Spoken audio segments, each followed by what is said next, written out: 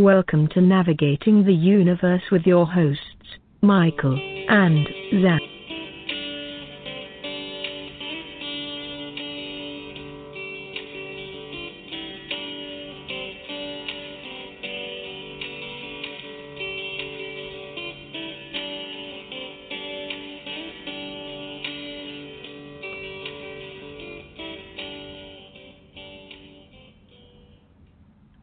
What's up, everybody? Welcome to Navigating the Universe. I'm your host, Zach Hanania, and today my co-host, Michael, couldn't make it because he just traveled from Bali over to Australia, and he's just getting settled there. But we have a very important program for you all today with a very special guest. But before we bring him on, I'd like to ask you all, does the way we're living right now give you hope that humanity has a long-term chance at survival? Do you believe the way we're living today is sustainable for the future, or do you think we need to change in order to improve our quality of life? My guess is most of you do agree that we need to change because evidence of that is everywhere. Our old ways of thinking need to be revamped individually and as a community. Tupac said it very well in his song Changes. He says, it's time for us as a people to start making some changes. Let's change the way we eat. Let's change the way we live. Let's change the way we treat each other. You see, the old way wasn't working, so it's on us to do what we gotta do to survive. And with that, I'd like to introduce a new friend of mine who can change the way we eat. He's a man with a huge vision to bring us back to the organic nutrients of Mother Nature. Let's welcome Robin Ricketts to the show. How are you, my friend?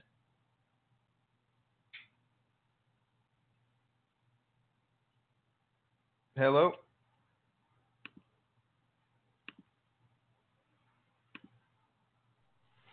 Hello? Hey, how's it going, buddy? Hey, Zach, it's good. Good. Thanks for having me on the show. Yeah, no worries. So there's some technical difficulties there to start out, but yeah, good to have you on, brother. Let's, if you want to intro this a little bit on your end, you can. Otherwise, we can get right into the questions. Yeah, well, thanks, man. Yeah, I'm really excited to be on the show. I've been developing a system for going on 10 years now, and I've been working with my hometown community on implementing the first steps in what I believe is a system that could change the way that we eat and the way that our families communicate, and also the health within communities on a cellular level. So I'm really excited to be here to share this idea publicly, because up until this point, it's been a small community initiative, and something that I share with everybody every chance that I get. So thank you very much for giving me the opportunity to voice this to a lot of people. My pleasure, man. This is some very valuable stuff that we definitely need to be talking to, especially in this day and age where there's a big lack of nutrients in the food that we eat. And I mean, that does kind of bring me to my first question. Why are you concerned for the nutrition of people today? Looking at it from the outside, it looks like in the first world, at least, we have all this food easily accessible for us at multiple grocery stores in every city and town. But why is it still a concern for you? Good question, man. Well, if we look at the cancer rate, for example, 40% of people develop cancer in the United States, and the number's around 35 in Canada, and that's just one degenerative disease. We also have mental illness on the rise, and there's tons and tons of studies that have shown the link between degenerative disease and mental health issues and mental illness linked to our nutritional content and the food that we eat. I'm a firm believer in the First Nations way, and they're big on holistic nutrition, plant medicine. And something that I've always really resonated with is the saying that our medicine, it should be our food, and our food is our medicine. And if we look at companies all over the world today, we're finding that these superfruit and superfood concentrates and stuff are high in antioxidants. They're reducing oxidative stress, and cancer, for example, is an oxidative acidic disease. And one way that we can combat and prevent these diseases is to on a regular day basis be treating our bodies with high nutrient, mineral rich antioxidant foods.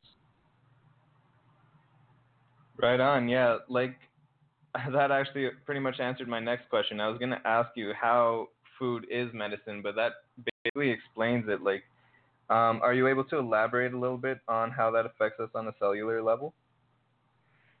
Yeah, man. Well, like I said,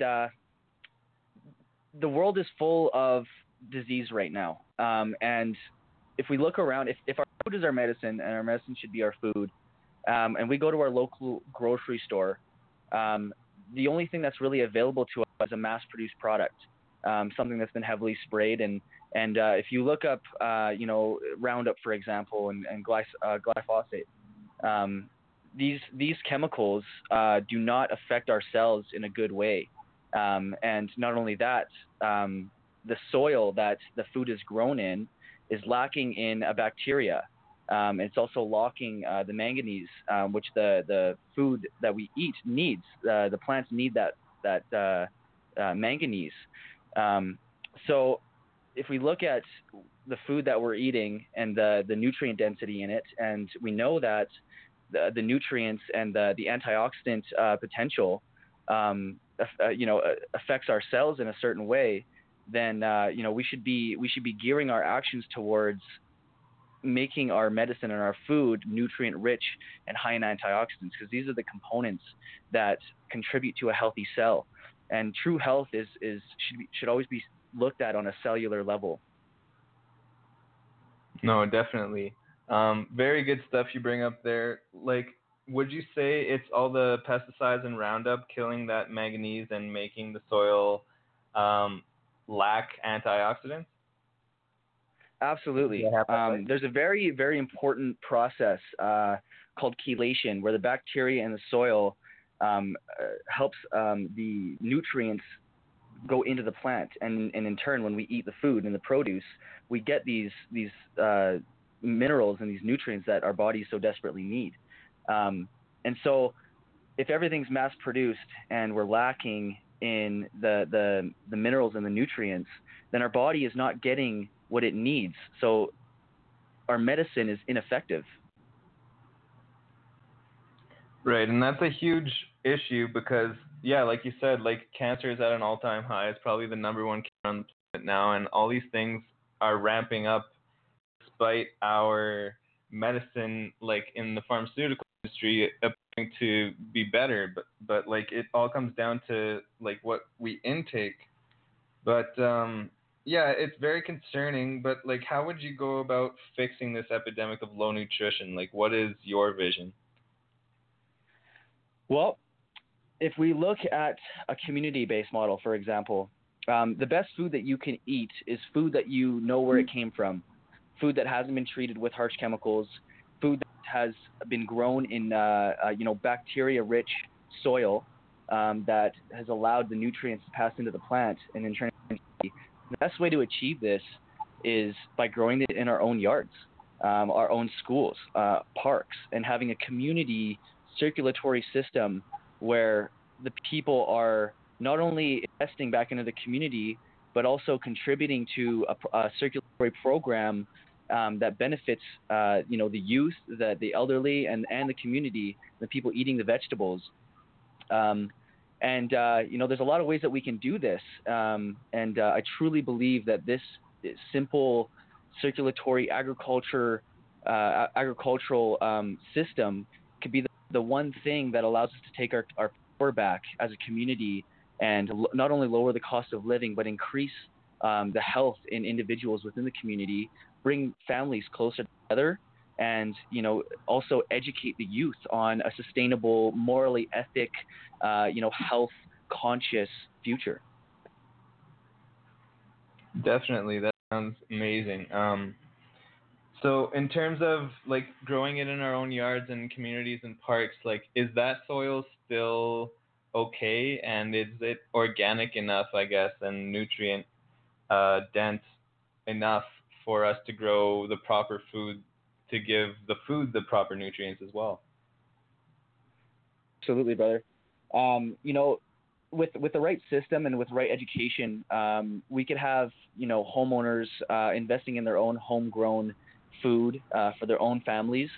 We can teach the kids how to effectively grow high yielding, nutrient dense produce. It could be an agricultural program, almost a mandatory one for schools, because this is important. And we need to really take our health into our own hands, because if we look around, the only thing that's available to us is nutrient lacking, mass produced produce, right?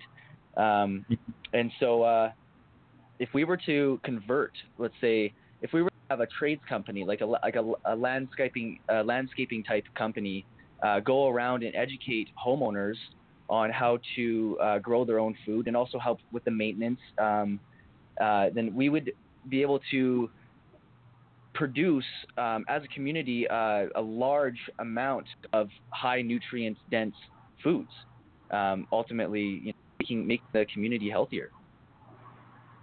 Totally. Where would the funding come from for a project like that? Like, would these landscaping companies have to go around and volunteer to educate people? And, like, just where would the overall funding come from for the project? Awesome question, man. Well, I'll give you a little side story. I'm from Port Coquitlam, and I was working with the city of Port Coquitlam and the youth coordinator in POCO, someone I grew up around. He was a youth worker before. And in the process, I found out that not only do credit unions, but just about every city municipality in the Lower Mainland has grants, community garden grants that are already available, and combined can easily raise up to $100,000 to start implementing parks and schools, gardens in parks and schools, community gardens, school gardens. Now, on a yard basis, to convert front and backyards, that would be a homeowner's responsibility. That would be them investing into their own health and their own family's health, and teaming up with an established landscape-type gardening company that's attached to an education system that would educate the homeowners and the families on how to grow their own food and maintain it, and get a high yield and to make it as nutrient dense as possible. Wow, yeah, I find that fascinating, that I've never heard before until speaking with you earlier this week, and right now, like, I never heard that there was these grants just so easily available, and it kind of baffles me how this hasn't already been exercised, because these grants already exist. Like, does that not surprise you as well? I was super surprised that you hear about community gardens and the benefit that they have to communities, but you don't really see anyone attached to a circulatory system that could lower the cost of food, or the lower cost of living for the community. Right now, no one's really taking the lead with this, and I think it's because of the funding. A lot of people haven't gone out there and got the volunteers in order and then applied for the grant. So it's a very new thing. But I see this, we have all the stepping stones that we need, and I see this developing and spreading like wildfire, and really helping our communities take the power back. And if you look at an example, you look at mental illness. I truly believe that a lot of mental illness today results from stress, and our cost of living specifically. And if it's a beautiful idea to have a system where people are growing their own food, becoming tighter as a community, and we have leaders that are knocking on doors and accepting these grants, and getting the volunteer power through the school boards and the elderly, which is essentially a free labor force, which would allow us to reduce the cost of the vegetation, because it was essentially grown for free and sold to the community at a reduced cost saving the people money. But not only that, if attached to a nonprofit organization, we could actually raise funds. We could use the produce and have a donation program. Say the homeowners who have invested in their own family's health and created these gardens.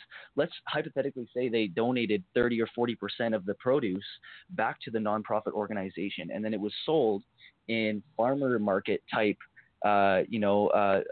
food stands around the city. Now, not only have we gotten families healthier and created a tighter community, we're creating a savings pool. Yeah. That's amazing, man. That sounds like the perfect plan. I mean, obviously things don't go as smoothly as like they sound all the time, but it sounds like this is a solution to a huge problem that is honestly global. So, I mean, we have seen, like you said before, around communities today, community gardens and stuff, but what would be the difference between the gardens you plan on implementing in these parks and these communities versus the ones that already exist today? Good question, man. So basically, the community gardens that exist today are mostly ran by the elderly population. We all know that the elderly love to garden, and it's been proven to be very therapeutic. And but the produce that's being grown is being shared among the community, and the difference would be a mission, the mission statement. And with the nonprofit organization that is whose mission is to not only just produce the produce to give away and to bring a tighter community. This nonprofit organization, this mission statement is attached to lowering the cost of living and educating the community on effectively growing high yielding nutrient dense foods, and in turn also creating a savings pool that can be reinvested back into more community gardens, more yard conversions. And I love to think very big, Zach, and I see this being grounds to eventually fund our own power producing technologies. And there's some bylaws that we may have to pass in order to do so, like tapping into our waterways with safe energy producing technologies. So that's the difference is we're taking things to a much bigger scale, from a simple community garden to a massive community organized nonprofit circulatory system of not only agriculture but also currency and funding power. So I was going to ask you what a circulatory system is. Is that basically just like something that is self-sustaining and just continues to like be built, or can you elaborate on that? Absolutely. Well, I would closely reference it to like the human body. Everything has a component, and the blood moves around. Everything works in union and with nature, and it essentially is a self-funding circulatory system of currency and agriculture. So it's literally a living being that communities adopt, and it allows the body to be healthy. It allows the community as a body to be healthy. That's why I like to reference it as a circulatory system. Right. No, that's beautiful. This has very beautiful energy around it, like this whole idea and just imagining the possibilities. For me, at least, this really brings me alive. I guess I'm just going to move on with my questions because I'm just getting excited now just imagining the possibilities here. But where... I love that. Where in the communities would you say would be the best spots? Because like I've seen small portions of land dedicated in a community for their little community gardens. But would you say to grow more for the community, like they need to dedicate an entire park, like the size of at least a soccer field or so, or what would you say? I'm sure it would develop into large gardens like that. The reason for mass production is to feed the people, right? And that requires large plots of land, and in turn, these chemicals to make these high yielding products. But if you look around at the community, man, everybody has front and backyards. There's green strips between sidewalks and roads. There's so much soil everywhere that's not being utilized. And Right. with the right bylaw passes and with the right communications, we can utilize the space that exists within the community already. We actually already have people around the world doing rooftop gardens and utilizing flat roofs and tower gardens, multi-platform gardens as well, just utilizing space as best as we can. Yeah, that's amazing, man. The other thing I wanted to bring up on air here is, since we do live in Canada and things only grow for about 4 months a year in this country outdoors, would there need to be the implementation of greenhouses, and is that sustainable in a place that has such a cold climate? Very good question, man. I'm out here in Alberta right now, and you're right. The growing season isn't that long. But if we go back in history and we look at year-round growing methods, there's technologies and there's techniques to allow growing year-round. An example, if you dig 4 feet into the ground and cover the roof with a plexiglass or a biodegradable plastic or whatever, you actually and you can also have a small heater, a small solar panel heater, which controls your environment, and this allows us to grow food year-round, even during the harsh seasons. Because as long as you control your environment and your soil temperature, there's no reason why we can't grow year-round. Now, in places like BC, where the growing season is, about six to 7 months, a lot of that would be above ground. But places like Alberta would absolutely adopt these ancient techniques to grow year-round. Yeah, that's amazing. And obviously, with the combination of the funding from the grants, along with the funding just from having all this extra organic food that we could sell to communities outside of ours, and for families who have excess vegetation that they don't need to keep it all for their own family, and they donate it to creating more funds for this cause while we sell that to the rest of the city, that just has dollar signs written all over it for me, and that obviously would be the way that we would be able to pay for all these greenhouses, correct? Absolutely. And then we could also take it a step further and save the community from power and electricity, reinvesting these dollars into power producing technologies and lowering the cost of living via electricity, and putting those dollars right back into the circulatory system. Yeah, that's amazing. So I know you did mention eventually solar. Sorry, go on. Eventually, what would be beautiful is to see, people of power, people with, lots of money, who have gained massive wealth to adopt this system and, take it and invest and fund community startups as well. Once this ball gets rolling and we see the benefits that it has to the community, I don't see why some of the richest people in the world, who've always wanted to change the world, might want to jump in and really take it to the next level. Oh, very true. All it takes is a few investors that have good hearts to really take this to an even further level beyond this logical business model that you already have explained. Absolutely, man. Yeah, that's beautiful.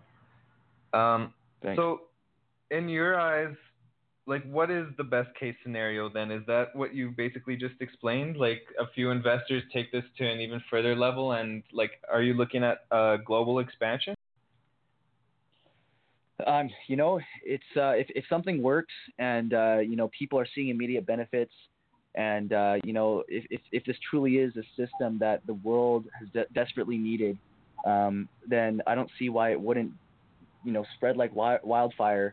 And as beautiful heart-based beings that we are, human beings, once a community is successful and has created a circulatory system and a good funding capital, I can see us helping our neighboring communities, and then the ball just rolling from there.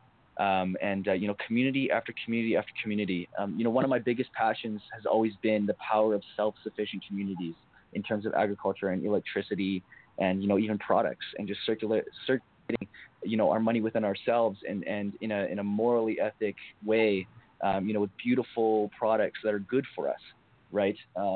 Right. Yeah, man, I see this spreading like wildfire all the way down the coast, and then and even helping harsher climates, with their own technologies to do this in their own communities. Yeah, amen to that, man. Like, it's so nice to hear that rather than, giving our power away to these big industries, we can actually take some of the power back into our own hands and create a self-sustaining, self-sufficient community, especially like on this topic today with foods and stuff. It's empowering. Absolutely, man. And thanks to you, man. Thanks to you for creating space and creating this program and raising awareness about topics like this. I really give you kudos, Zach. Thanks a lot, man. I'm getting excited interviewing people such as yourself that have expertise in their niches and want to share it with the world, because it's definitely information that deserves to be shared. It's a privilege of mine to be able to have you guys on to share your wisdom and stuff, because like this stuff, it's becoming more talked about. Like, we are awakening as a species, but it's been slow. It's kind of been a slow onset. It's ramping up now, and I'm just excited to be part of that by providing this platform, or at least helping provide a platform where we can share the good news like this. Another thing I wanted to ask you, I know you brought up solar energy powering the greenhouses, like the lamps within them and stuff like that. What other energy sources that are like environmentally friendly would you utilize? Like, I know you talked about tapping into river systems and stuff like that, but could you elaborate on that? Absolutely. Well, the most effective hydro system that I've researched and found today is this toroidal gravity technology, and it basically diverts small streams and rivers without affecting the local wildlife. So instead of damming a river and putting nature to a halt, which is very costly, instead installing these, they're almost like toilets. You dig a space beside the river, you divert the water, and as the water comes into the device, it goes down a toilet bowl like design, which also creates gravity, which spins a panel at the bottom, powering batteries. Now, if you had 10 of these lined up, you could easily produce enough power for a local neighborhood. And in places like British Columbia, there's streams and rivers everywhere. But right now, we currently face a loop or a hoop to jump through, and that's bylaws that disable us from being able to use these technologies in our local streams. There's a lot of wildlife protection acts in place, but with the right communication and the right proposal, I don't see why the cities and even the government of Canada wouldn't make some changes to allow self-sufficient communities, which are so beneficial, to really be implemented. Yeah, that's amazing. And like, I'm sure the bylaws are going to be a hurdle to climb in almost every location that you implement these energy plants in terms of circulating the water and stuff like that. But do you have anyone helping you right now? And is there any way that we can help you get started in all of this? Like, do you have a company, and do you have professionals on your side that could work on those proposals? Yes, absolutely. At this point right now, it's ground floor. I've been working with the city of Port Coquitlam, developing the first community garden behind Hyde Creek, and so that would be, and then there's also connecting the school boards. So a lot of it is communication. Sitting down with principals, school superintendents, park and rec coordinators, the mayor of the community, and so the communication is one aspect. So if there's anybody out there who has these connections and believe that they could be a force in this, to stand up and connect arms and link arms with us. And on the other side, I've created a company called Great Green Gardens. And it's basically one of those landscaping gardening type companies, have the educational system attached to it. And I'll basically be converting front and backyards to get the homeowners in the loop. That's so awesome, man. Is there a way that people can contact you so they can get on board if they would like to help with either the landscaping or the communication side of things?